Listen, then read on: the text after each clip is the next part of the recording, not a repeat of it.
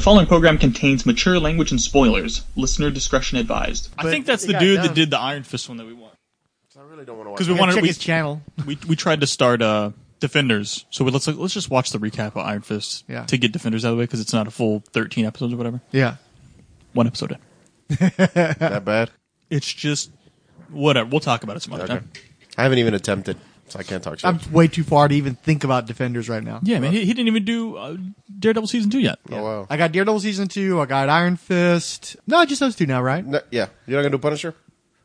Punisher's after Defenders. Yeah, it just came out. Yeah, I'll do, but I got to get through. Yeah. The other. I got 3 seasons of shows before I can. I gotta get to finish. Punisher. I won't lie. I gotta finish Daredevil season 2. Still that You got to do Daredevil season 2 before you do Punisher. Yeah, I got about before 4 Iron episodes Fist, in. right? You Did got to do Daredevil season 2 before Punisher. Okay, yeah, but also Iron Fist. You told me.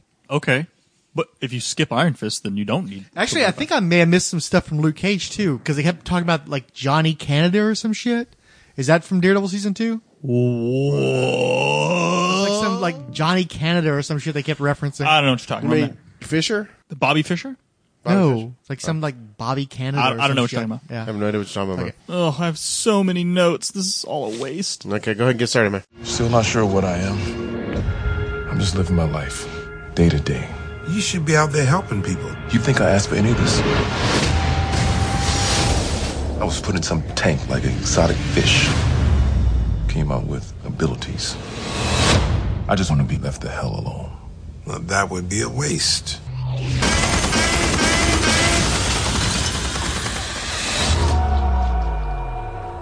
Everybody wants to be the king. Sometimes if you want justice, you have to get it yourself. You want to go to war? I'll take you to war. You might be bulletproof, but Harlem ain't.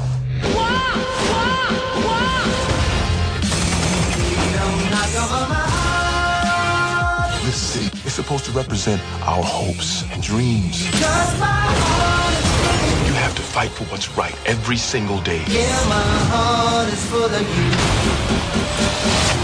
Why don't you just tell us your name?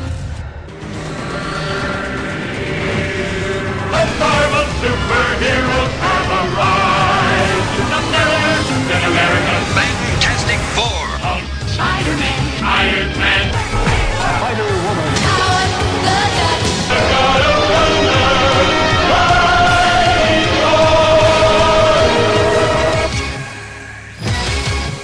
Hey, everybody. Welcome to the Marvel Superheroes Podcast. I'm Illumination. Machine. With me is Diablo Frank. and Mr. Fix-It. today we're going to talk about Marvel's Netflix's Luke Cage, starring Mike Coulter. Sweet Christmas. We're late on this. Sorry, Like, folks. well, because I just looked. It debuted September of 2016. We're recording this in late November of 2017. That's us. That's pretty much us. Well, that's Well, me. Netflix I got to take ownership of that. A lot of that's fucking me because I am not exactly plowing through this Netflix stuff. I'm going to try to speed it up in the near future. I've been catching up on the Marvel TV shows, especially the stuff from the core Marvel Cinematic Universe tie-in type shit. But I'll be honest with you, the Netflix shows have been a bit of a slog. I love it. I think you we know. we established this in our Daredevil Yeah. episode. And after was it getting Jessica through- Jones? It was Jessica Jones. Jessica Jones. Yeah, and after Daredevil season 1 and Jessica Jones season 1, I just wasn't in a big rush to jump onto another 13 fucking episodes. Yeah, 13 hours. I think I waited, I don't know, probably at least a good 4+ months. Because whenever we finished Jessica Jones, and you were the problem with Jessica Jones, weren't you? Yeah. Okay, Mr. Fix-It. But I think I waited until finishing Jessica Jones and maybe even recording on it, and then I started trying to watch Luke Cage. And I was watching with Paquita, and Paquita tapped out, I think, an episode or 2 in. She just had no interest in it, was totally turned off. She hadn't been watching the Netflix stuff anyway. The only Netflix series she's made it through is Jessica Jones. Because we weren't watching it together while we were eating dinner, that really demotivated me to a large degree. But also because the first 3 episodes of Luke Cage especially, I was just not into it very much at all. I just couldn't get in there. Now, Mac, you actually finished it the first of us, right? No, I Did you did. finish it? No, Fix-It finished it? I think you Yep. finished it first. Oh, you day- finished first. the Well, how day- did you I watch wasn't it? too far behind. The though.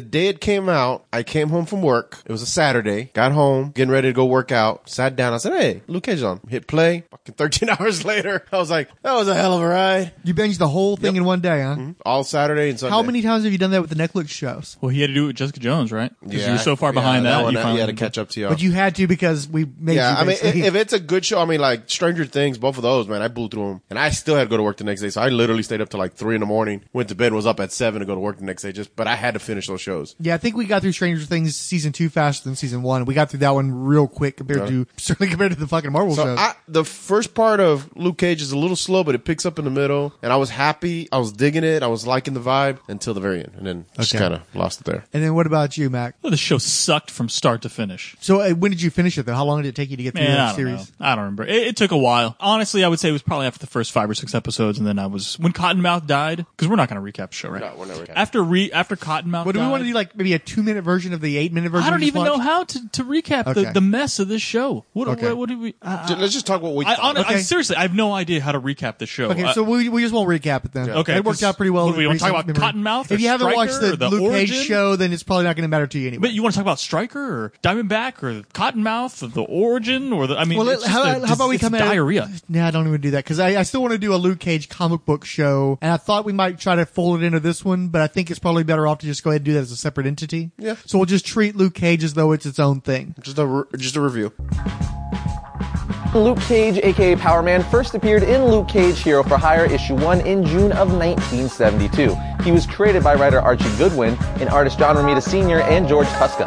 Good old Luke Cage was one of the first black superheroes in mainstream comic books. He wasn't the first, that title goes to Black Panther, but he was the first black superhero to get his own comic book title. When Luke Cage was first created, he was criticized by some who said the character was promoting racial stereotypes since he was initially involved in gangs. But either way, the character went on to evolve over the years and become a hit with fans, hence him getting his own Netflix series. Luke Cage is not a guy who's trying to be a hero. He has powers he didn't ask for. The woman he fell in love with is dead. And he was put in prison for a crime he didn't commit. Guess I can't trust nobody around here, can I? Jessica Jones. After Jessica Jones, he goes uptown. He just wants to be left alone. Being a hero just puts a target on your back. Harlem is where he's hiding out. He ends up sweeping up here in a barbershop. But he finds Cottonmouth basically running Harlem. Cottonmouth. Cornell Cottonmouth Stokes owns his nightclub, Harlem's Paradise. But that's really a front because he's actually a gun runner. Everybody wants to be the king. Cage didn't want to get involved. What? I'm a freak. No. You're amazing. He's just trying to figure things out. You should be out there helping people. Reaper used to say the same thing. She was right. He just can't stand idly by and let things happen. You want Harlem? I don't want Harlem. I just want you to stop messing with it. If you see a need and you decide that it's your responsibility to address it, that's the hero's journey.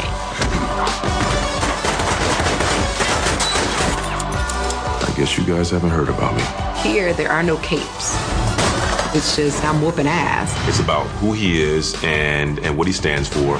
You know how the wind feels right before a big thunderstorm? Harlem's the same. Trouble smells a certain way. It's a really different vibe, a really different hero. You knocked down a few doors in the projects. Now, you Harlem's hero. I'm just getting started.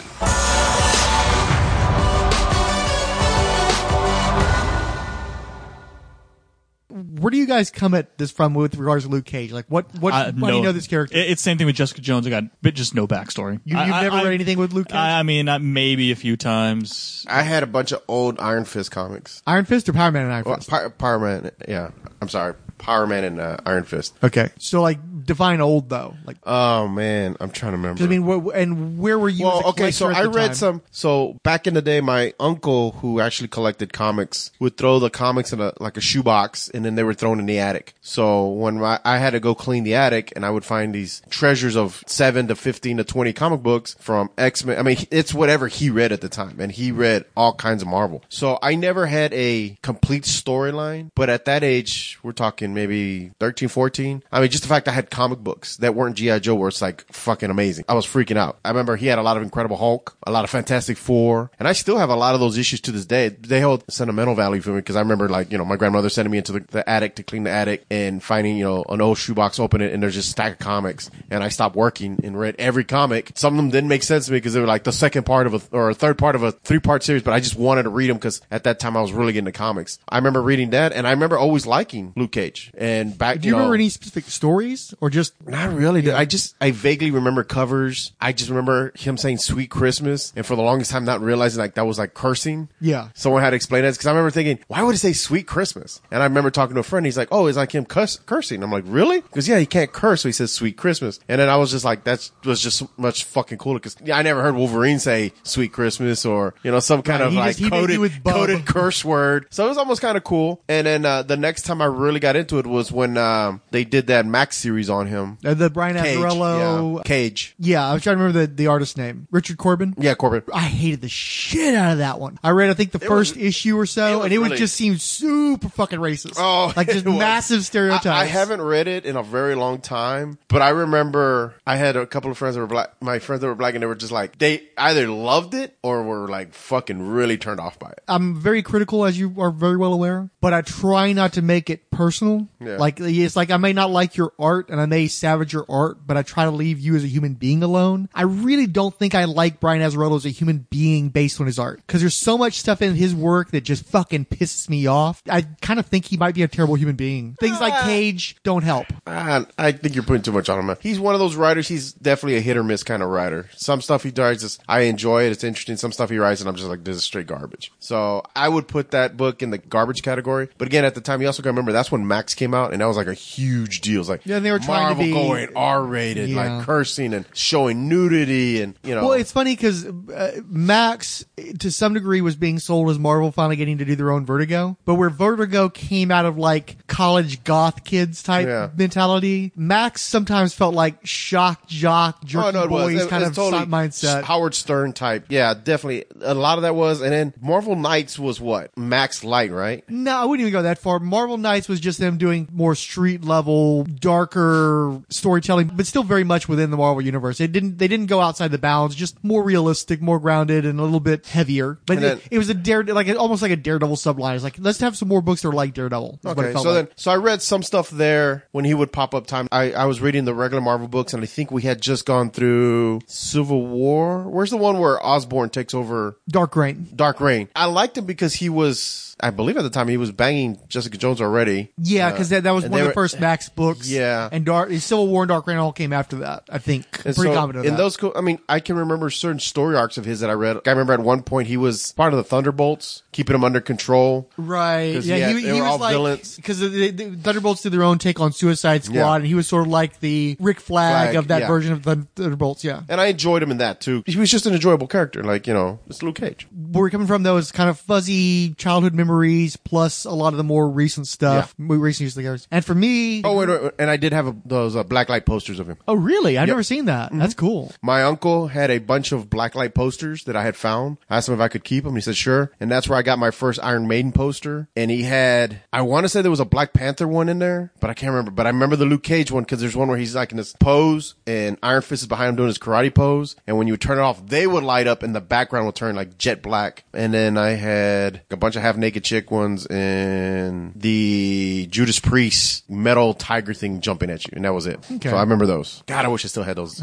Well, for me, when I was growing up, it was kind of barrio, but I didn't really hang out with Latino kids when I was a younger kid. I mean, they had their community and we had our community. And because it was a barrio, it was everybody who wasn't Latino stuck together because there weren't enough of any one of us to really have a community on our own. So there were white kids, there were black kids, there were some Vietnamese kids, tended to have best friends that were black kids. And back in the day, Luke Cage was the black superhero because he was the one that had his own title. Back in those days, Black Panther wasn't appearing regularly anywhere. He didn't have his own book. There hardly was any superheroes of any kind of color that wasn't white. And so if you had any interest in heroes of color, like your books were things like Power Man and Iron Fist, G.I. Joe, which had a lot of diverse representation, which people seem to forget. X-Men had pretty good representation of not only minorities, but also women.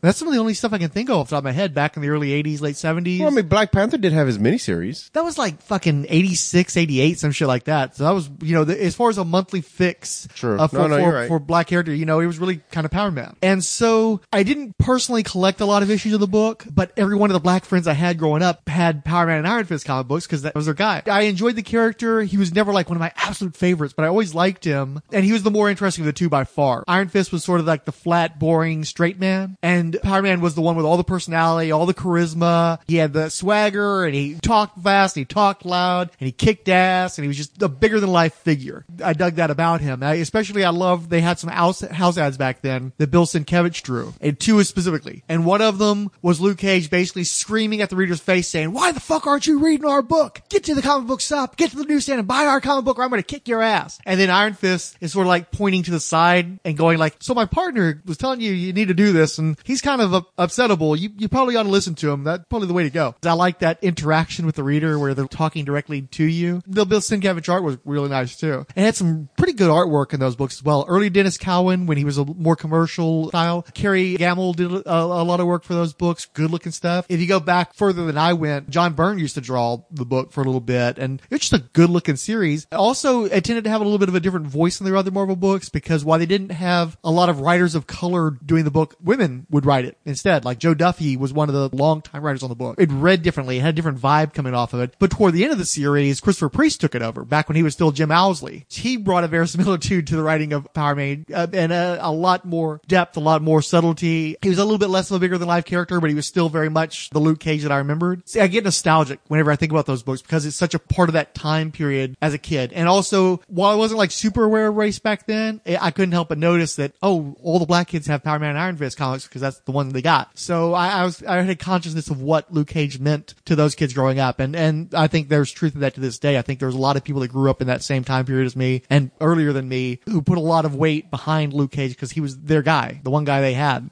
consistently every month in a book. And yeah, he may have needed to team up with Iron Fist to keep that book, but it was a great pairing, and Iron Fist was the weaker link of those two. Because, Power Man had already run, they took over his numbering. I think the book had already run about 50 odd issues, and Iron Fist was only 14 issues or so. And they kept it going for about 125 issues before Jim Shooter canceled it because he wanted to clear out a bunch of the so-called deadwood to make way for his new universe titles. So it never got canceled because of particularly poor sales. It wasn't a strong seller, but it sold okay, but it got killed for Jim Shooter's hubris, basically. Did they at least finish the story arcs and stuff? Yeah. Okay. Well, it had one of those infamous scorched earth endings. Obviously, Jim Owsley was pretty pissed off to have his book canceled for no good reason, and so he ended it on a fucked up note. You actually gave me a copy of the last issue of the book. I don't know if you remember that. So. Oh, cool. Yay for me. But yeah, I haven't liked the Luke Cage of recent years, though. Really, the point of demarcation for me is fucking Brian Michael Bendis. Yeah. A figure that you're not particularly fond of either. Thank God they sent him to DC. God damn, they sent him to DC. I could deal with him at Marvel. Now but thankfully I don't buy a lot of DC books anymore anyway, so it just gives me another reason not to buy DC products. Until he takes on Wonder Woman. I'm sure, Wonder Woman isn't exactly in a great place right now either. The writer who's doing the book is someone I've actually met and talked to, and I like him as a writer, but they're having him do shit that I don't want him to do, and so I'm not supportive of his run on the book, unfortunately. But anyway, Bendis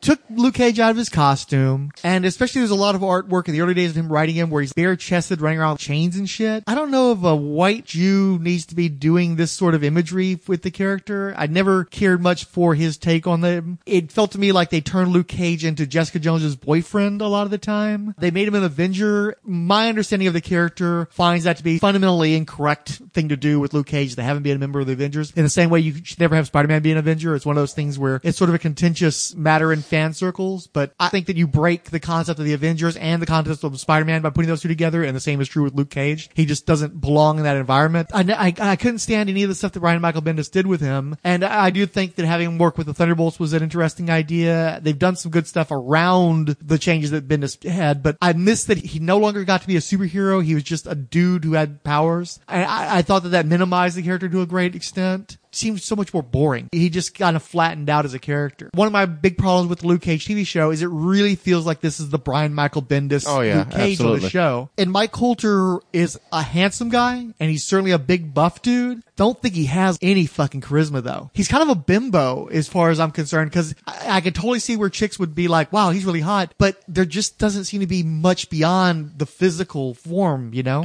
And I'll cop to, so during the Jessica Jones podcast, I really liked him in Jessica Jones. I was very hyped to see a Mike Coulter, Luke Cage series. And a few episodes in, I was like, wow, I was fucking wrong.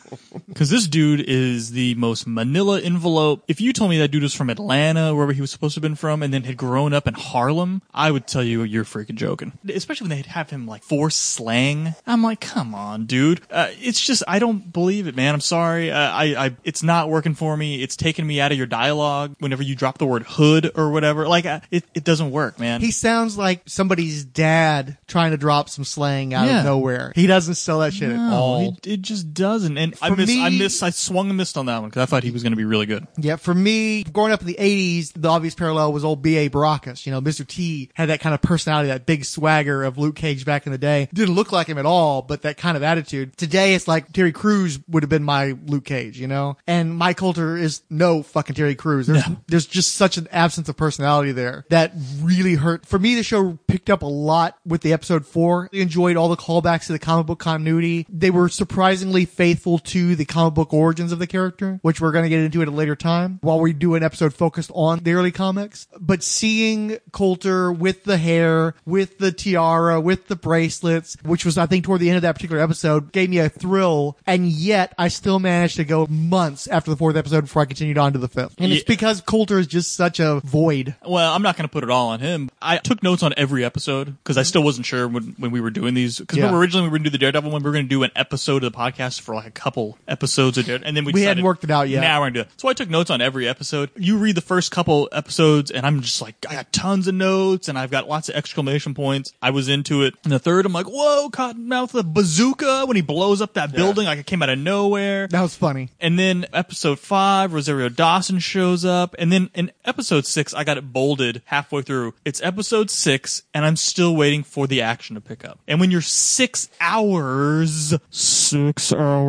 into a show and there have been 2 action sequences, that hallway fight or whatever, and then the bazooka shot, and the whole freaking show to that point, I was losing patience quickly. And unfortunately, it started doing what every other Netflix fucking show does. You just start recycling. It's Mariah and Cottonmouth. We're in Harlem, whatever. The worst thing about those early episodes is it seemed like at least twice an episode, they're going to just stop everything and let's have talkie moment. Alfre Woodard and Mahershala Ali, because they both are like Academy, award-winning actors. They're just going to stop and just chat. And we're just supposed to be fucking riveted by them sharing screen time together. Like it was fucking Robert De Niro and Al Pacino in Heat or some shit. And it was fucking lame-ass inane dialogue. Chewing the scenery up. Yeah, and just boring as fucking hell. And actually, that was a big thing that I think that bumped me. I don't know if it was the 4th or 5th episode, but I was like, I get to that 4th episode, I was like, yeah, the show's finally starting to kick up. And then they had another couple of scenes like that. I'm like, I'm out again. And then they were trying to do where every episode at the bar, they're going to have a different musical artist like they had. Yeah. Which I actually kind of dug that, though. That was one of my favorite things. They abandoned that later. That went away. Well, no, it falls back and then it kind of comes back to some degree, but never to the degree of the earlier episodes. The problem is you got to keep putting me in the freaking bar every time, and you show a snippet of the song, but then the rest of it is, hey, we're going to talk about something you're doing politically that I don't like, and hey, now I'm going to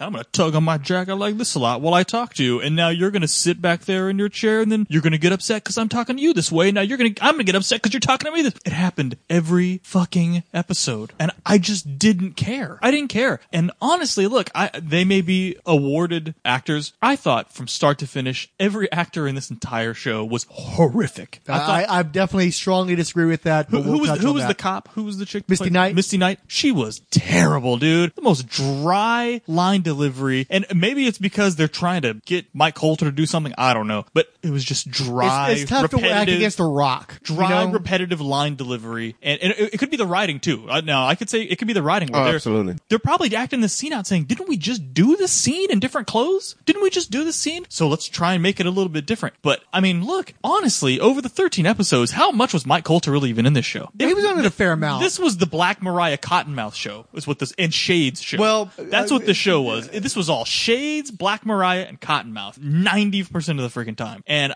Shades. That your numbers are way off, but we'll address that. Okay, well, we'll compute it later. This is you getting your rant on those. I'll lay back. And, again, you tell me Shades is a good actor? The dude that plays Shades was freaking horrible, dude. And he wouldn't go away. And then we get rid of Cottonmouth. Nope, Shades is still Shades every single episode. Oh, Shades was in the prison. Shades knows Mike over here. Oh, they're gonna try and kill Shades. Can't kill Shades. Shades coming back. I'm like, I don't care about any of these freaking characters. What does this have to do with Luke Cage? I wanted them to all die. I wish the bazooka would have killed freaking Luke Cage in episode 3 or whatever, and we would have ended this. And then of course the show jumps the shark, and we get Cottonmouth dead, which I was pretty surprised they killed Cottonmouth. But the fact that you replaced him with Stryker, and I'm Stryker now, and I'm taking over Harlem, and I'm like, who freaking cares, dude? They've been talking about you for 6, 7, 8, 9 episodes. We don't want Stryker to show up, and the dude shows up, and he's a freaking clown, man. Then he had power gloves and a Justin Hammer suit, and they're fighting. I'm like, this show sucks. Oh, anyway, go ahead, take it away. Well, I don't. I'm having a traumatic stress. Well, see, I was a little disappointed because when we were introduced to Cottonmouth, I really thought they were going to do something like the Serpent Society or something. Cottonmouth and Diamondback, and I was like, oh, okay, cool. They're not going to be costume villains, but they're going to be, Was there a Diamondback? That's from the Luke Cage comics. Those characters are pre-existing really? from the comics, and they don't have anything to do with the Serpent Society. Yeah, but the Serpent Society shares the same name. Matter of fact, right? I'm not even sure if they have anything to do with each other in the comics. I think they're just two separate villains. Because Diamondback in the Cap comics is a chick, right? Stryker. No, I think was Diamondback. No. But Diamondback, Willis Stryker is Diamondback from the Luke Cage comics that predated the Diamondback. Right, I'm saying Cap the comics. Serpent Society Diamondback is a woman. Like this is how totally different. This Yeah, is that's how totally different different thing. these names and people I are. thought they were going to try to do something like that because at the time I was kind of lost in who the real villain was because Cottonmouth is kind of the villain, but then his cousin's more of a villain, and then Shades represents the villain that they're all scared of, and I was just kind of like, who's the big baddie? Did anybody care when Cottonmouth died, and now they were going to groom Black Mariah to take over Cottonmouth's like, who cares? She's going to take over the bar and still be in. Who cares about any of this shit? Like, I didn't care. And all it was just more screen time for Black Mariah to talk about whatever the hell she was talking about. It was just hours and hours and hours of it, and it was mind-numbingly painful. I liked his origin story, and that's the only episode that really stands out to me that I enjoyed. The rest of them, you're right, it lacked direction. And then, man, when they're trying to get the bullet out of him and they dip him in the acid, there was more, I even have a note about it, there's more pseudoscience mumbo-jumbo that they cram into that episode. Well, let's try and use the acid, we're going to dip him in, and then we're going to turn the acid up and then turn the acid down, and then we're going to cut it out. And then he was just like, fine, 5 seconds later. It was like, all of it was bad. Sorry. I'm going to continue to say things I thought was really bad because the show was really, really, really, really, really bad. Okay. Allow me to retort once I got back into the show again, because I decided that I wanted to do a sweet Christmas Luke Cage episode. I was tired of putting this off. These Marvel shows just kept piling up, and it was kind of a shit or get off the pot thing. And I was not going to have the show that I stopped covering Marvel TV shows be Luke Cage, okay? Given childhood, given the weight that character has behind him. And I'm glad I didn't because I really enjoyed the series. It's just that it took a long fucking time to get going, and to my mind, it's the second season basically, or the second series to put it in more British terms. The first half of the season, I like Mahershala Ali. I thought he was really good. I liked Hidden Figures I've seen. That one was really good. I haven't seen the one he got the Oscar for yet. Cottonmouth fucking sucked. He was fucking boring. His conversations with Mariah were fucking a drag to get through. I did not find those characters had any fucking chemistry. It was just such a fucking bore. And then they get the episode where they're giving you the origins of those two characters, and it's like, this is some weak ass wannabe Kingpin shit. This is nowhere near as cool, nowhere near as well written or as impactful as the Kingpin shit. And then Mariah killed him. And I was like, holy shit, what the fuck just happened? Because they, just before that, like an episode before that, it felt like the whole series was wrapping up. And you're like, wait, they got the crooked cop, and he's dead, and they got his notebook, and they're bringing everybody in, and then Luke Cage has pretty much already wrecked Cottonmouth anyway and starved all of his money out. It's like, how long is this series going to run? Because I thought, is this only going to be like an 8 episode? And I looked, it's like 13. Fuck me, 13. How the hell this is going to be 13? Well, the reason why is because, like you said, the big twist is the villain that they've been setting up all this time, the guy who's supposed to be the Kingpin, fucking gets iced by his goddamn cousin, and everything's up for grabs after that. And unlike you, once Ali was out of the way, anyway, once Cottonmouth was out of the way, Mariah was given a chance to shine, and I thought that she was a lot more interesting when she was on her own and being thrown out of her element from being a political animal to being a wannabe semi-crime lord, but very much a reluctant one at that. I always liked Shades. From the very beginning, I liked that actor. I liked that slithery quality he had. Turn your mic off. No, I like him. Sorry. That dude was like Shades, by the way, C-level Cinemax movie. No, he was big. He was a big performance. But sometimes you can go big. You don't always respond well to big. This was the Shades show. I'm telling you, Shades was in the show more than Michael. And I like Shades. I like Shades a lot. I'm glad that he's still around going into the second season. Oh, because I like that character. Sign me up. Sign me up for Shades season 2, please. He went full Theo Oakleys. Rossi. It's Shades season 2, the full Oakleys. I thought he was slithery and slimy and just really fucking cool. I enjoyed the fact that he is like a through line because he's there for Luke Cage's origin. He's there for the transition from Cottonmouth to Mariah. I like too that he thought that he was going to be a mastermind. He's going to take over the club, and the Stryker shows up and is like, bitch, you're lucky I ain't killed you yet. And the jury's still out on that shit. I thought that he had a lot of interesting things to do throughout the series, and I'm glad that he was in the show as much as he was, because one of the things I really liked about Luke Cage is, unlike Jessica Jones and to a lesser extent Daredevil, this was a series that didn't try to make the whole show about the lead character, which is great because Mike Coulter is the weak link on the goddamn show. And if they tried to do 13 episodes about that guy, I know I would have tapped out because the first 4 episodes are all about that guy, and that guy's a fucking bore. But all the characters surrounding him I really enjoy. And again, that was the big problem with those early episodes, like the first 6, is that the 2 actors that I think are the least interesting characters, the least interesting performances, are dominating those episodes. Once Cottonmouth is gone and they're focusing on everybody but Luke Cage, it seemed like, that's when the show started working for me. Alfre Woodard got better because she had more stuff to do. I didn't love her, but I loved that she had a different energy and a different way of approaching things than any of the other characters we'd seen on these shows so far. I actually really like Simone Messick as Misty Knight. I liked her from the very beginning. She was one of the main things that was helping me get through those early episodes, is I liked that character. I liked the energy that she brought. I liked her intensity. I thought that Misty Knight was fucking cool, and I really wanted to watch the Misty Knight show. I didn't give a shit about Luke Cage's show. I dug Misty. And one of the best things to happen is when she started having all those moments with Rosario Dawson. Claire Temple, I think, is an awesome character. I love that character. I've enjoyed her throughout the Netflix series. And having those 2 women pitted against each other at one point and then teaming up later on, I fucking loved it. They were so intense. They were 2 very strong women that are strong in very different ways. I think that this show is very much driven by those 2 lead actresses. I think it's a very woman-driven series, just like with Alfre Woodard when she takes over as the villain. It's the women that are driving the show, that are carrying this fucking show. The guys are kind of the dead weight throughout this. And so I really plugged into those characters. And I'm always down for Rosario Dawson anyway. I fucking love her to pieces. To see this new actress that I wasn't familiar with, is Simone Messick, I thought she did a great performance. I especially loved when the criminal gets a drop on her, Stryker, and she has that episode that's all about her, where she's had basically an emotional breakdown based on having been in a situation where she nearly dies by her own gun. They break her down in a way that is, I think, more interesting and more healthy and more heroic than the way they broke down the female characters in Jessica Jones, which got nasty and gross at times. Where with Luke Cage, I really think that they were able to break their heroines and make them human without diminishing their heroism. In fact, to a lot of ways, they make it greater, because in the case of Misty Knight, she makes mistakes that cost people their lives. But in the case of Jessica Jones, it's like she's, I think, very much culpable to a lot of those fucking deaths that happen. I think she's a horrible person, and so much of the shit is entirely her fault. Where in the case of Misty Knight, she makes mistakes that you understand why she makes those mistakes. You see the circumstances that led her to those mistakes, and you know that she's going to do her very best to rectify that, because they're really believable, human, understandable choices that she made. Claire Temple, to me, to a large degree, is a salvation for these Netflix series. I just love her to pieces. She gets physical sometimes. She does have to have fights and stuff, but I love that at the end of the day, she is a healer. She doesn't want to kill anybody. She tries not to hurt anybody. There's that one moment where she kicks the guy down the stairs, and then she stops and checks to make sure he's okay, because she's not a killer. That's not who she is. There's that moment where she confronts the doctor that creates Luke Cage, and she's like, if you did the things to me that you did to him, I would kill you. But neither one of them are killers. They reinforce that over and over again in the TV shows, that these are 2 characters that will do everything possible to avoid killing, because it's just not who they are as people. The show just completely turns around for me once they kill off Cottonmouth, because all these other characters come to the fore.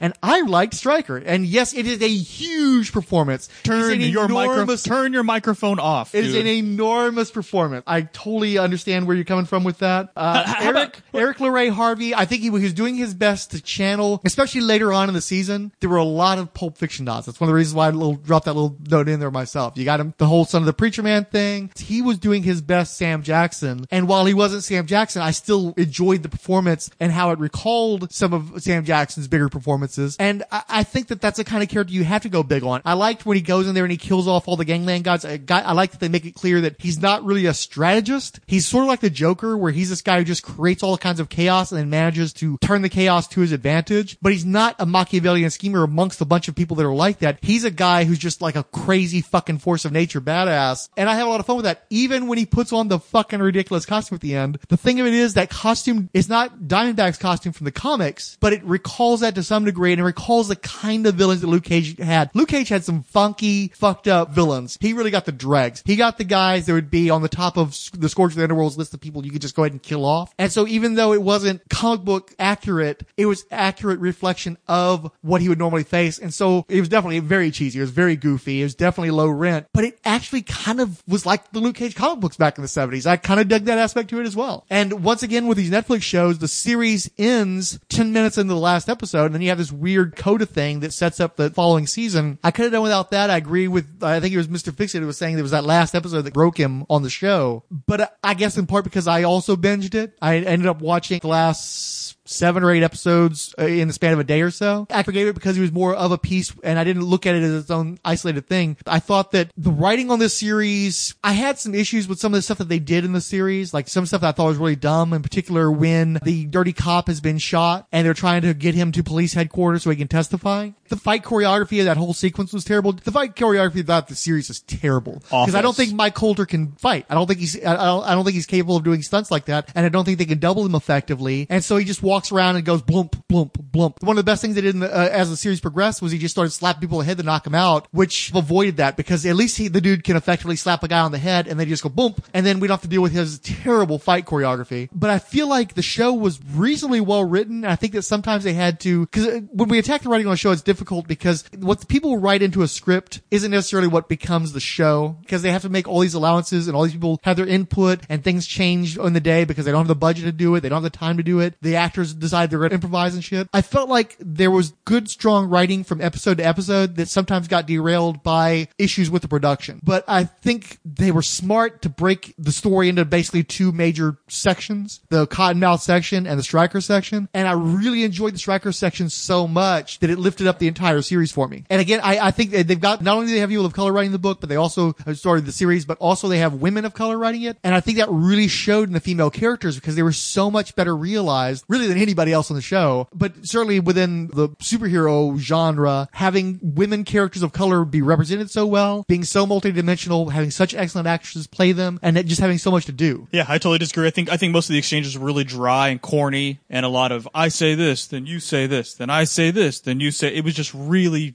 I thought it was dry and corny. To me that's a great description of this entire 13 episodes. It was just dry, corny, and repetitive over and over and over again. Or how about they spent the first 6 episodes. Well, Cottonmouth, you want to afford these bullets, but we can't talk to Diamondback. We can't go to Diamondback. I'm going to go to Diamondback. Oh my God, Diamondback. Well, look what happens when they do. He fucks all kinds of shit up. Except I thought Diamondback was I thought Diamondback was the kingpin. That's who I was thinking was, man, Diamondback must have some real fucking resources, right? Oh, well, who were his resources when he came to get Kate? Oh, just himself. Nobody? No, he's using shades. He's using all the Cottonmouth guys. I'm like, I thought this guy was bringing like an army with him. And instead, it's just himself creeping around with that dumb look on his face. Yeah, but because he's the fucking Joker. It's like, you don't bring the fucking Joker into this. He's fucking crazy. He's dangerous as shit. He's not quite the Joker. He's like a few different Batman villains merged together. But it's a situation, you don't want Stryker. You don't want Diamondback. Once he's involved with this shit, everything's gonna get fucked up. And that's exactly what happens. That was before I realized he was a freaking Power Ranger. I thought it was because you think Cottonmouth's reach is big. He's only just Harlem. Stryker's got guys everywhere. You're just like a small pocket of Stryker's whole freaking thing. We never don't see any of it. He shows up and he's depending on guys like Shades to do this dirty work for him and stuff. Because he's a hands-on guy. He does it. It's not that he has these vast resources. It's that he himself is a fucking killing machine. No, it's because he has vast resources. That's why he can afford millions of dollars, billions of dollars in hammer tech, and he can mass produce this freaking Judas bullet or whatever. The dude has got. He's using the resource armor. Yeah, I thought the exo armor was so. And he's going around punching cops and trying to frame Luke Cage. Dude, this is the stupidest shit ever. I don't know where you're coming with this from. well, and that is actually the one thing that did bother me thing is I wish they hadn't made them literal brothers and having it be a brother versus half brother situation and stuff. That's not from the comics. They were childhood friends and they competed over Reva's affections and stuff. Those tweaks didn't make it stronger. I thought it was kind of silly. They're both competing for their and that was creature another fathers. Fight at the end was horrible. That was silly. That was really silly. But it was silly in a cheesy way that reflected the comics of the day. But So even then, I think they went against their own continuity because I thought they were pretty clear that Reva and Luke Cage were married, right? They were married. Well, in this show, they weren't. It seems like they were. When he gets out of I thought he escapes from prison, and that's like the last she ever sees of him. No, they team back up again because he's with her before she gets she has killed. all the information about the experiments, and she's going to break open the case. Yeah, they run away together. After he gets put loose, she leaves her life, and they run away together, and then she gets married. Yeah, I don't think I remember that. I have seen the show a year ago. Whatever. And that was so another I'm thing scrolling through my notes, and I'm confused around whether or not they were married. Yeah, because they don't ever really talk about them actually getting married and having married life together. Yeah, and the timeline is fuzzy from when she gets killed and when he escapes from prison. It just seems like the timeline is not. There's no way to tell. It's a little funky, but I like too that they got rid of Saint Reva too. I like that she was given more dimension too. That she was manipulating him. Obviously, she did love him because she invested in him. She abandoned her life and ran away with him and stuff. So she obviously did love him, and he was obviously struggling with the fact that he deified her, and then to find out that she was a major negative impact on his life as much as she was a positive one. I like that gave her more dimension too. So there's just a lot about the show I really enjoyed, but it's mostly the latter 6 episodes or so, the latter half of it. When does Cottonmouth die? He dies in like episode 5 or 6. Yeah, I was saying. Because no, 8. It's either 8? The end of 7 or the beginning of 8. Okay. Yeah, because Cottonmouth gets released from prison. In the comics, I think he had gadgets. Because literally, it's actually a combo. It's Shades and Comanche that are the villains in the Luke Cage comics. And he does run around with those sunglasses, and both of them had these ridiculous costumes. With most of Luke Cage's villains were gadget-based. Diamondback had exploding daggers and shit. So they were always cheesy, just like in the show. So even though they're not exact analogs, it was like the comics. And the comics were cheesy like that. What's dumb is that, at the end of that last horrific episode, then like Mariah and Shades are all making out, right? Don't they like make out at the end of it? So now the two of them are going to take over and be crime lords? Oh, yeah. Yeah, no, I don't have a problem with that either. It's kind of... Right. Except that was the last several episodes, was Shades and Mariah filling in for Cottonmouth. And then Stryker's not dead. Stryker's still alive. And now you see Stryker's going to get superpowers. Yeah, so instead of having everybody's at war with everybody. Instead of having a super armor, now he's just going to be super power. I'm telling you, season 2 looks like it's going to be exactly the fucking same as season 1. It's going to be Shades and Mariah and Stryker. I'm not reviewing with season 2 though. I'm just saying, I was like, you couldn't even end the show with a glimmer of hope that this is going to go anywhere. We're going to get more superpowered Stryker. Like, let's get some new characters. Yeah, but you don't like any of the characters, so for you it's like, oh god, I have to deal with these people again. Where for me it's like, no, I like these guys. I'm looking forward to seeing them again. I'm actually going to be able to dive into Luke Cage season 2 because I like those characters. I like where the series went, and I do think that the writing is there too. So I'm looking forward to it. Actually, I don't think I'm going to be now if it ends up being a slog, I'll probably tap out just like I did previously. But I'm leaving the season 1 anxious to see season 2. Worst Netflix show I've watched to this point. It's not even close. Daredevil was way better than this show. Okay. Jessica Jones way better than this show. I told you I haven't even watched. I made 1 episode in. Oh, that's why I'm actually looking forward to Iron Fist because I've watched Inhumans and it's so terrible. I'm like, how bad must Iron Fist be? You know, I'm on record that I wanted to watch Iron Fist just to see if people just had it out for it because there was targets all over Iron Fist before it ever came out. I thought it might be getting targeted too. I'm telling you, dude, Luke Cage was so bad, I don't want to watch any more of these shitty Netflix shows. These shows are shit, dude. They're shit. They're 13 hours of garbage. And the more I watch a Stranger Things that's 8 episodes or 9 episodes or Ozark that's maybe 10 episodes, I'm just scratching my head. Why the hell do these shows have to be 13 hours long? I don't freaking understand it, man. And I've heard some decent things about Punisher to this point. I know to watch Punisher, I probably have to watch a little Defenders, and I don't think you need to. Or I have to go refresh my memory on Daredevil season 2, which Daredevil season 2 was fine, but I'm done with it. I don't want to watch it anymore.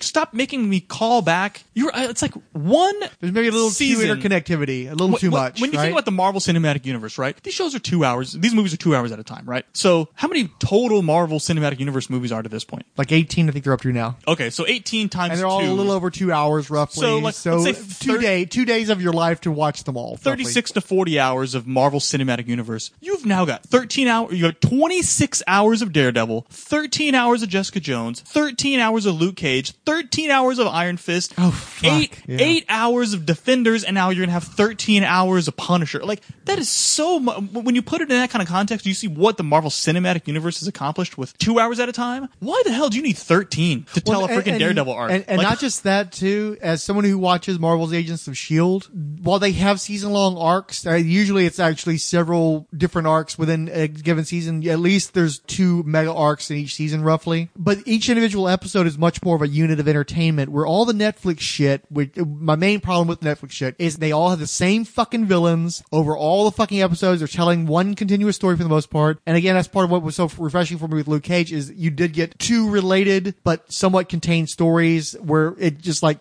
okay, we're going to stop here and then we're telling basically a new story. I can't deal with the same story varied across 13 episodes. You know, they need to make individual shows, individual episodes, and not try to tell me one gigantic movie. And if they do, it better be fucking Stranger Things too. It better not be fucking, you know. Was it the last season of S.H.I.E.L.D. like just one story arc? No, because remember the whole thing started with dealing with Inhuman stuff and Ghost Rider, and then they stopped that, and then they started dealing with the LMDs and Ada, and then toward the end they marry all that together and with the Hydra and the mainframe and everything. So I would say there's up to 3 overarching stories that all get tied together. You're right. They take like a little break, right? Like a mid-season break. That too, That's yeah. right. So, I mean, like, when you look at Captain America, just look at Captain America 1 and 2. That's 4 hours of Captain America. That's a lot of really good material in 4 hours. And then when you consider to tell one story for Daredevil, it took 13 hours. There's just something wrong, man. There's something wrong that you can tell me Captain America the First Avenger story and tell me Civil War and tell me throw Civil War in there too. You can show Winter Soldier and Civil War. That's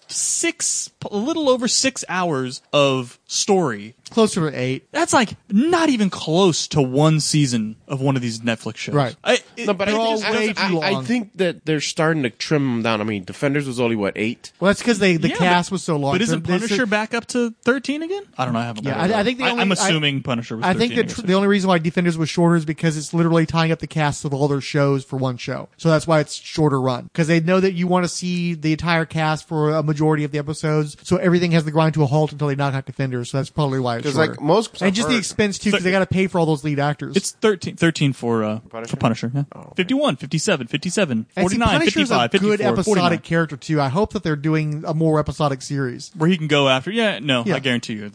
It'll be him going after whoever killed his family or some shit for 30. Even though I heard something about the real reason your family was killed. It's like fuck off. I don't want to hear it. And he's gonna almost defeat them around episode 4, and then something bad's gonna happen to him, and they're gonna come back in episode 8, and then they're gonna have the final knockdown drag out in episode 13 where he wins. That's what it's gonna be. But where they get away to be for the next season. It's the way they do this every single freaking series. It's exactly the same. They don't fight in a hallway.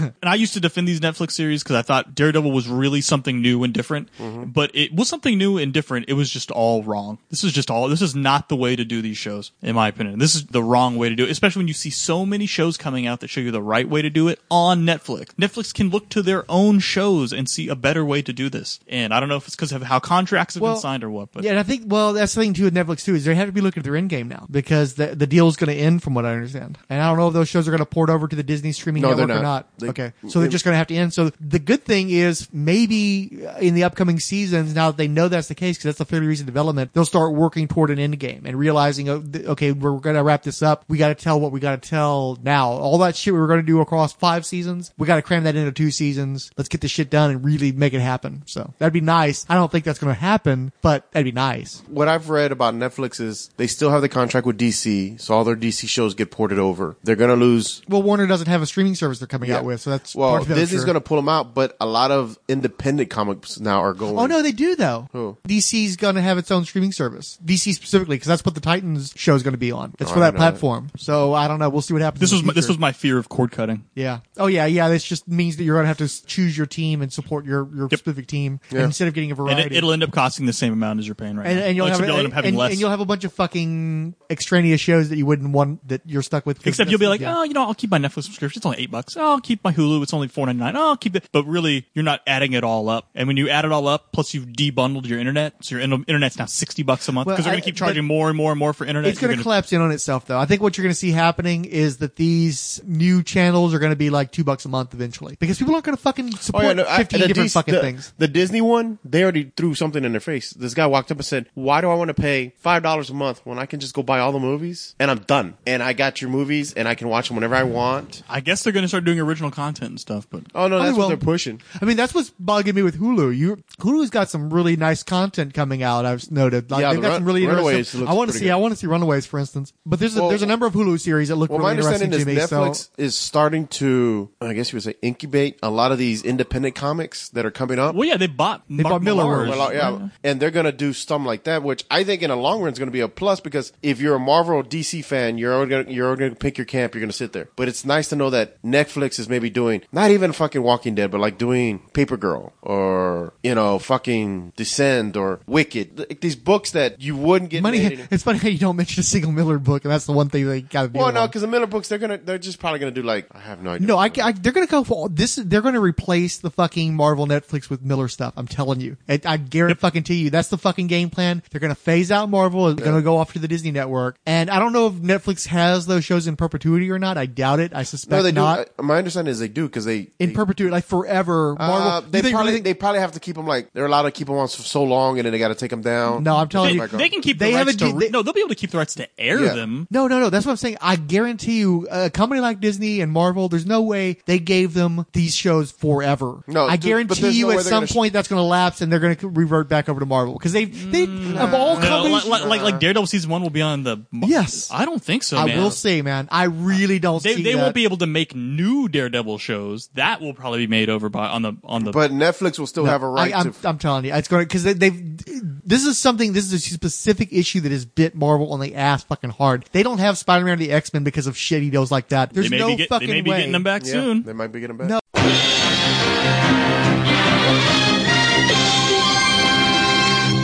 All right. We got Facebook likes from Derek William Crabb, Keith Baker, Allie Batts, Richard Field, DeBache, and Mike Peacock. We have likes from The 20th Century Geek, Amsel Von Canterbury, Seat Directors, Blue Girl, Bob Buster, Bobcat, Bronze Age Babies, Catalina Nay, Chris at Bat Books for Beginners, Comic Book Vault, D. Parvez, DGC Studios, Dwight L. McPherson, Dirk Ashton, Ava Kersercher Art. I think it's Who is that? Zarnica?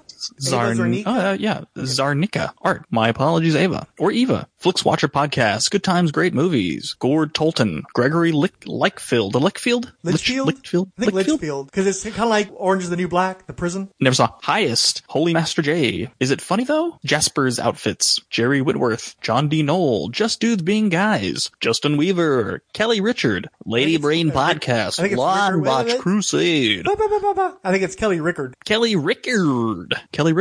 Okay, Lady Brain. Go ahead. Sorry, go ahead. Lady Brain Podcast. Long Box Crusade. Nerdflect Strangers. I get that. Nick Hoffman, host. Patrick and Dennis. Podcast Radio Network. Richard J. Fowlks. Sean Merrick. The Sheep Professor. Studi. That's Studi. Tammy Crossman. Terrence Castanguay. Tinny. The Titan. Tony Scipione. Tony Wolf. Two Snaps Photography Podcast. Varasian Vigilante. Willie Yarbrough. Wonder Woman, the Warrior for Peace Podcast. Retweets come from Ange. Between the Pages, Ed Moore Jr., Inigo Montoya, Firestorm Fan, Martin Gray, Menudo Bit, Siskoid, Talk Nerdy to Me. Our first comment comes from Ryan Daly on episode 76, ABC's Marvel's Agents of S.H.I.E.L.D. Season 1. Been waiting 19 years for this. Woohoo!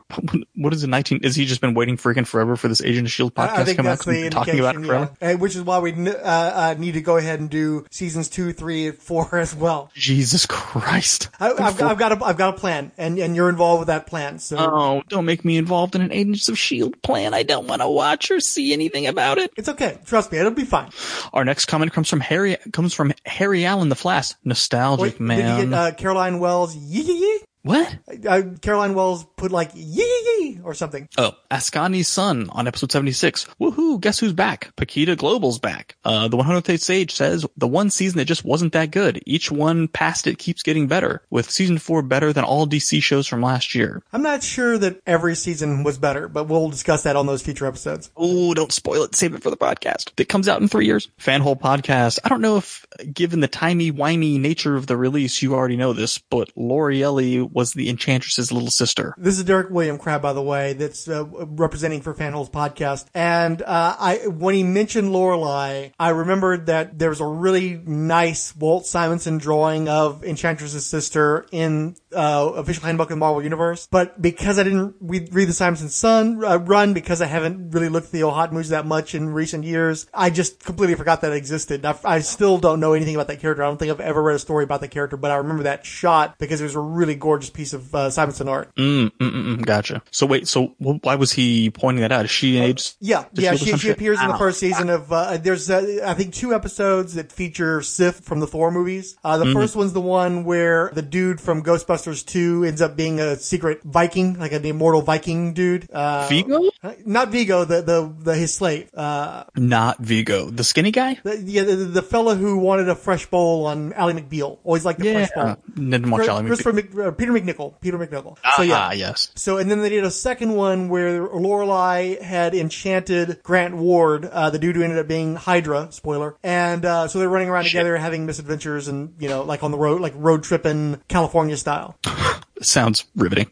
The next comic comes from Keith G. Baker. That episode sucked. What was that? Say again? That episode sucked. No. Both of the Sif episodes sucked. I like that Alexander chick is Sif, but trying to squeeze Asgardians into Marvel's Agents of S.H.I.E.L.D., it just never worked. I'm glad they stopped trying. Are you happy now they didn't pick her to be Wonder Woman? Oh, yeah. Oh, definitely. Yeah, I never would have been. I like her, but you needed somebody with a little more oomph. She physically, she looks good. She's a pretty lady, but just not enough pizzazz. Gotcha.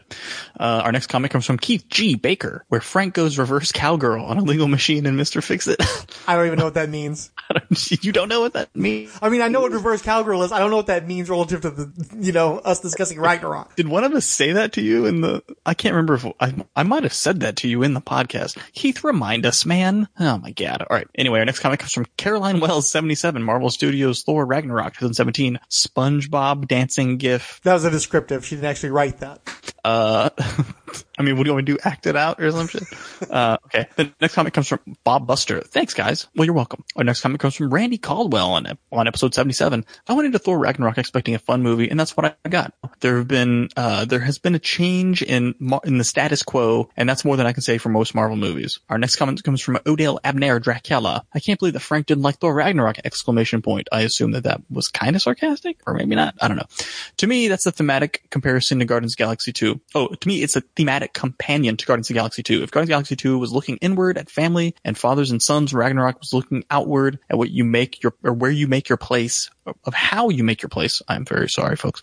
In the world after leaving home. I was glad to hear that your resident Thor fan liked it. The number one Thor guy I know was devastated by it. He had the same problems. Meathead Thor, disrespectful Warriors 3 et al.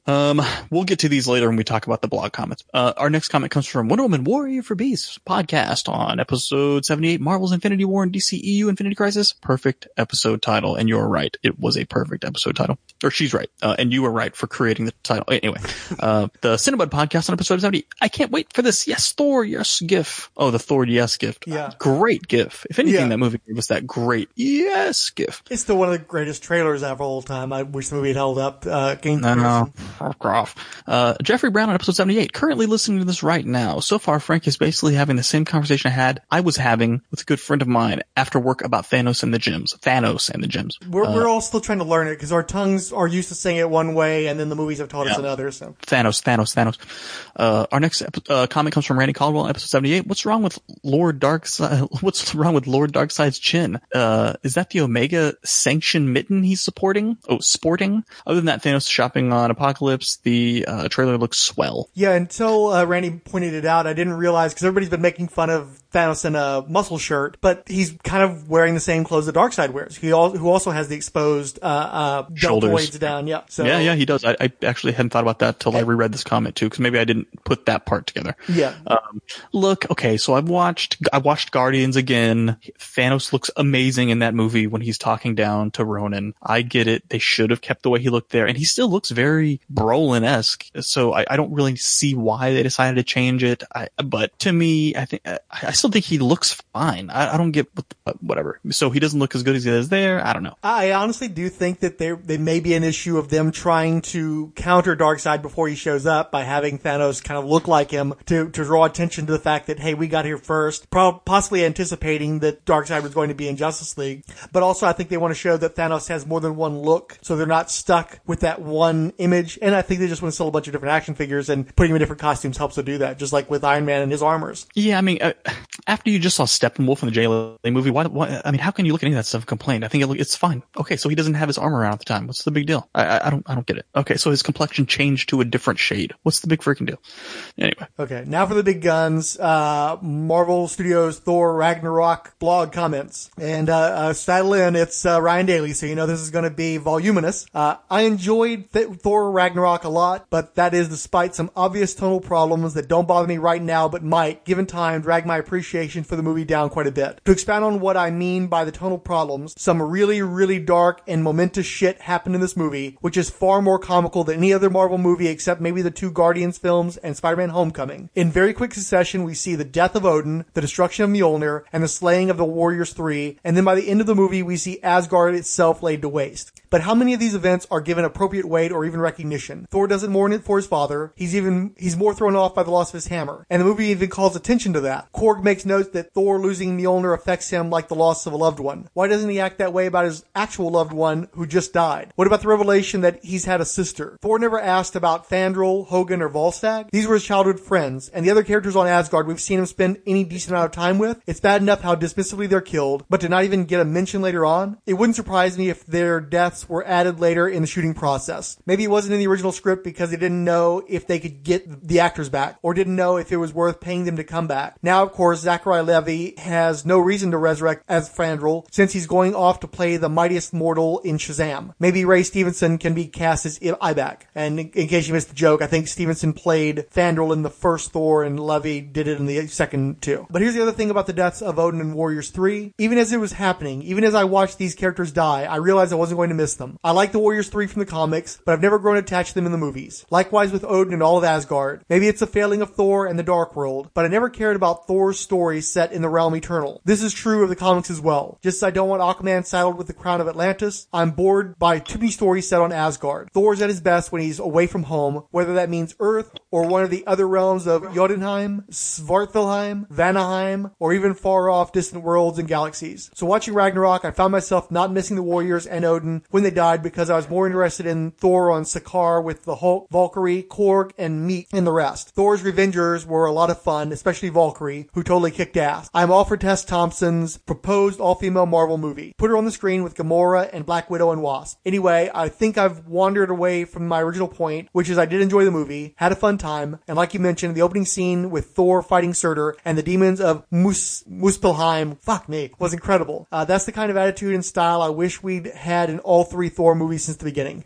I mean, I feel exactly the same way that Ryan DeLay does. It's like I said, yes, it's terrible they killed the Warriors 3. I mean, Odin, look, they were lucky enough to freaking even get what's his fuck back for the movie to begin with. So they got him back and they ushered him out. But the biggest complaint about those first movies was nobody gave a shit about those characters. Why are we seeing him with these characters? And they got rid of those stupid fucking characters. Why do we have to have a fucking funeral pyre and a goddamn Viking spaceship to fucking send them off on fire? Like we don't need to. So you use them to show how badass hell is and you move on. If anything, I feel like there's two criticisms of these Marvel movies. It's they don't take these things seriously, or it's like they're trying to be too serious. And then in Ragnarok, we didn't take it seriously enough. And it's like, well, which one do you fucking want? Do you want these movies to act like that everything that happens has to be this huge, it has to have some impact? Oh my god! In this movie, they were like, okay, let's just get past them. You guys don't care about these characters. We don't care about these characters. Let's just get rid of them and have fun while we're doing it. And we don't need to sit here and have freaking Thor Thor spend 20 minutes burying his friends and putting a fucking whatever, a stake in the ground where their bodies are. We don't need any of that. Forget about it. And I like they rushed past it because I don't give a shit about it. This isn't like Tony Stark burying Happy Hogan. You know what I mean? It's the fucking Warriors 3. Hey, name the Warriors 3. They'd be like, who? Like, I don't even know who the fucking Warriors 3 are, let alone if you said the word Volstagg. You know what I mean? Like, so I just think people are blowing that just way out of proportion. Sorry. Yeah, and I still think it's going to come down to one of three things. Either they're going to let all the weight hit in the Infinity War movies. I think it's pretty obvious those are going to be much heavier movies than, the most recent Marvel flicks. Number two, it may not matter because they're going to hit the reset button at the end of the Infinity War movies. Or number three, they just genuinely do not give a shit and they're just going to completely ignore all that Asgard stuff and basically do Ragnarok 2, which is what Taika Waititi said he wanted to do anyway. So we'll have to just kind of wait and see how it plays out. Sure, but in the meantime, I enjoyed the ride and I thought it was a lot of fun. And I think the whole Thor was a meathead thing. Again, I think that's just a little, it was a kooky comedy. So you're going to have the characters doing some kooky stuff. So every now and then he's going to look a little dumb. I wasn't sitting in the movie going, oh, Thor sure is acting like his IQ is 20 points lower than he acted in the other. I enjoyed the ride and it was so fun. That stuff just didn't bother me. And again, since the movie wasn't taking itself too seriously, I could sit there and take the movie too seriously.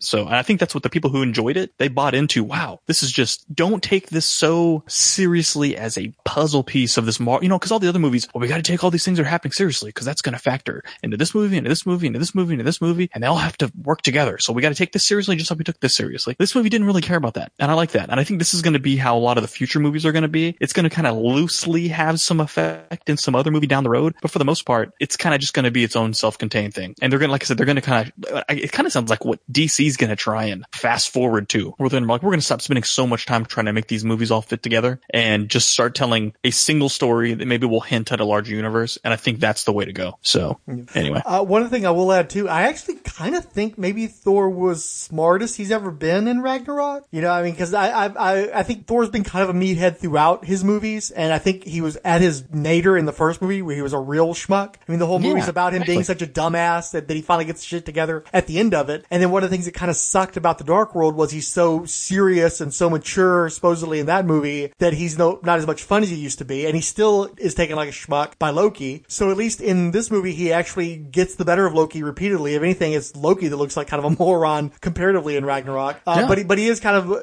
overall, he's still kind of a meathead and he is kind of broy, but I think he actually handled himself probably better in this movie than any of the other ones so far. If anything, it's almost self-deprecating. So I don't know. It endeared me to the character even more than I already liked Chris Hemsworth Thor, and I just loved him more after this movie. I think he's personable. I think he's funny, and he doesn't walk around like, I am Thor, which they totally could have had him be super fucking boring Shakespearean, which I think to me is more Thor the Dark World. I mean, it's super lame, dude. Nobody wants to see a 2-hour-long movie of that bullshit. Like, it doesn't happen. It does not. I don't want to see that. And I think they recognize that, and I think what they came out with was good. Now, did the trailers make it seem like the movie was going to be a little bit different? Absolutely.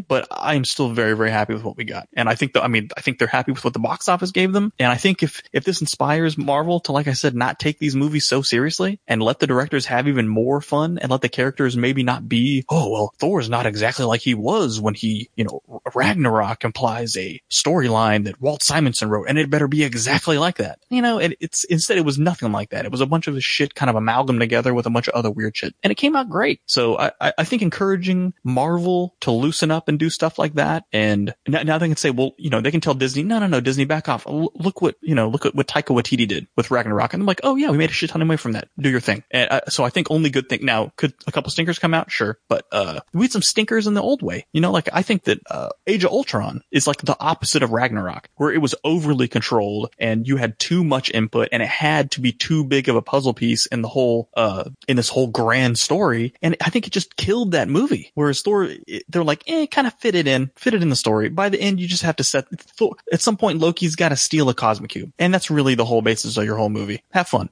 So I think that they're seeing that we can still back off and still fit it into the universe and have fun. And I think that's a good direction. And I enjoy that. I will say though, I actually enjoyed Age of Ultron more than Ragnarok. No, there's no way. Age of Ultron's a freaking mess, dude. It's a freaking disaster. There's a lot more good stuff in there than you think. And I think that it's going to be one of those movies that's going to get better with time, especially as we see more of where it connects to the greater Marvel universe. So, one of the things too is I haven't mentioned it myself, and I haven't heard it mentioned anywhere else. You do realize that the Revengers actually is a comic book superhero team.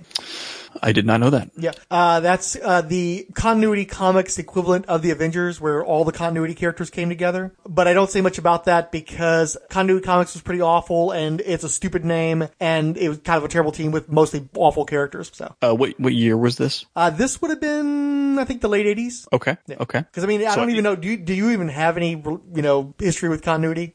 Dude, I don't even know what the hell you're talking about. Continuity. Neil Adams' company. Yeah, Neil Adams' company.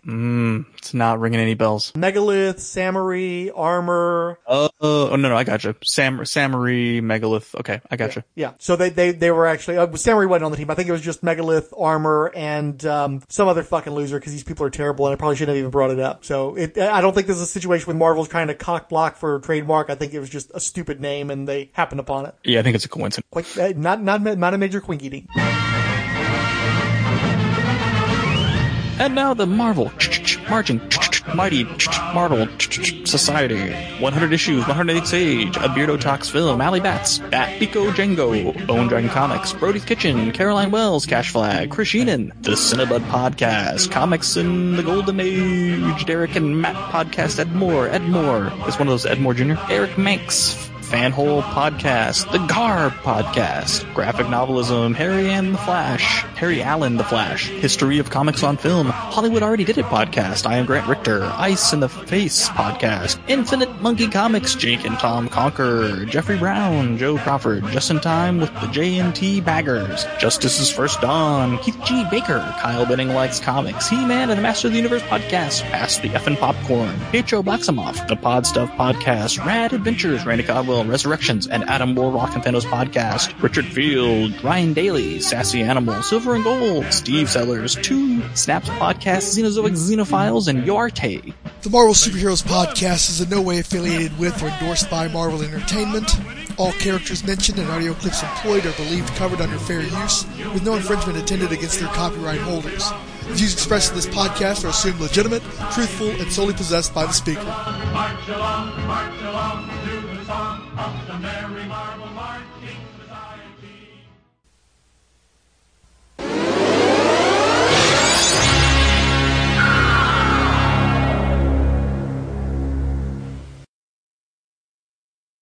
Oh, no, I actually think Sony might end up buying Fox, is what I was hearing. Oh, no, Disney's talking about buying Fox. But that deal's already fallen apart. Did it already die? That already died, well, yeah. When it was, I think Comcast was looking into it now. When it was outed, they all turned and said no. But there's all this underling talking of no, the deal's still on. It's just they didn't want it. They didn't want to spotlight. That's not how I thought they want their Star Wars content back, and they want their Marvel content back. How I hear it is that, what do you mean they want their Star Wars content back? Fox isn't buying Disney. Disney was talking about buying Fox. Fox owns the distribution rights to the first 3 Star Wars movies. Right, but I'm telling you, when we heard about the Disney deal, we heard about it because the deal had already fallen apart. Like, everybody was like, oh my God, Disney might buy Fox. Well, and when it turned out, it's like, no. The day I heard the story, Disney's stock was up through the freaking roof. That was the last I hadn't heard anything about it. When I heard about it, people were complaining. What I heard is that the reason why we heard about that news is because the deal had already fallen apart. And that's why it went from a secret to, people were starting to talk about it because it was. I'm not going to speculate. Yeah. Well, when I heard about it, it wasn't because I'm hearing it's Comcast and Sony that are looking at buying them now. People were pissed because they were like, a movie like Logan or Deadpool would not be made at Disney. Right. I don't know. I do not want that to happen. People outed the deal because they're like, we don't want this. Yeah. Like, people who knew the deal. That's what we heard about. And that's why when they went there, they're like, well, no. It was purely talks, nothing more than talks. But I thought the Fox, the Murdochs want to sell that shit. I get it now. A lot of these fucking moves they've been making, especially with regard to Fox News, suddenly makes sense because they're trying to get away from all the controversy because they're trying to sell this shit. Yeah, but see, Disney wants the first 3 Star Wars movies. I know, but they don't get it. They're not going to get it. They don't want to pay what Fox wants. They need somebody hungrier. Disney prints money. But they don't. But they're not stupid, and they don't want to pay what Fox wants. Sony, I think if they could get X-Men, dude, if they could get X-Men, if Sony could Star get Wars X-Men, back, they'll make their money back. But Disney already has Marvel. Sony needs X stuff. Sony need somebody for Spider-Man to But dude, bounce off. For Sony is instance. hemorrhaging money. Yeah, no. Their video game That's division why they- is and- only division that makes them money. And that's why None of they the need a movies do. Fox. That's why they need a Fox, dude. That's what I'm telling you. but they dude- need it. Disney doesn't need Fox the way somebody like Comcast So- or But you have to understand how okay, so all these things are linked. Right now, Sony's in hot water because the new Star Wars game that just came out, like this is a huge controversy right now where they're doing microtransactions where you can go there and it's called pay to play where you can buy to upgrade your characters and all this stuff. And people are pissed because you can pay $60 plus another $2,000 to get every character in the game. And they're afraid Disney's pissed because they're saying this is making their brand look bad. You're putting this stink on Star Wars and our movie comes out in fucking a month and you're going to fucking ruin our movie. So now to me, it looks like Disney's, they're just going to start pulling everything in-house. Yeah. We're going to do all in-house. We're going to keep it in-house. So it wouldn't shock me if they walked up to Fox, wrote a check and said, look, you finish the zeros, give us back our toys. And we're going. Sony wants it, but Sony doesn't have the money to do it. If Fox does It says here Sony is not looking to buy the entire company. They're looking at assets. So they're basically saying, okay, Fox, if nobody will give you your full asking price, you can break it up. Let Disney buy a chunk, we'll buy a chunk, Comcast can buy a chunk. And if you're going to do that, these are a couple chunks we want. That's where it's at now. They want to debundle Fox. Yeah. But see, Disney wants the Star Wars. They want all the Marvel in-house. I'm sure Sony wants that stuff too. That's the problem. I'm sure Sony wants, hey, let's Dude, but think about the last. let's get your Marvel stuff to join up with our But Spider-Man let's stuff. remember, the biggest Spider-Man movie they had was made by Marvel. All their other Spider-Man movies, except for the first one. And again, we can't go back to We're the a first long one way because away from that. Yeah. They haven't had any good superhero movies come out. Sony hasn't. They've even tried other properties that are superhero based. They've all like collapsed. They just, I don't know. I don't think they have it in them. They don't have the money for it. I'm not rooting for that. I'm just saying that's a thing. I would hope that if Disney bought it, it would be like a Miramax when they used to have Miramax, where they have like an adult. They fucking ruined Miramax. But they had this adult area where they're like, they make the movies. It's Disney money, but we don't know what they're making over there. Like, do their own thing. I mean, that's how you got Pulp Fiction and shit like that. All right, we're off topic.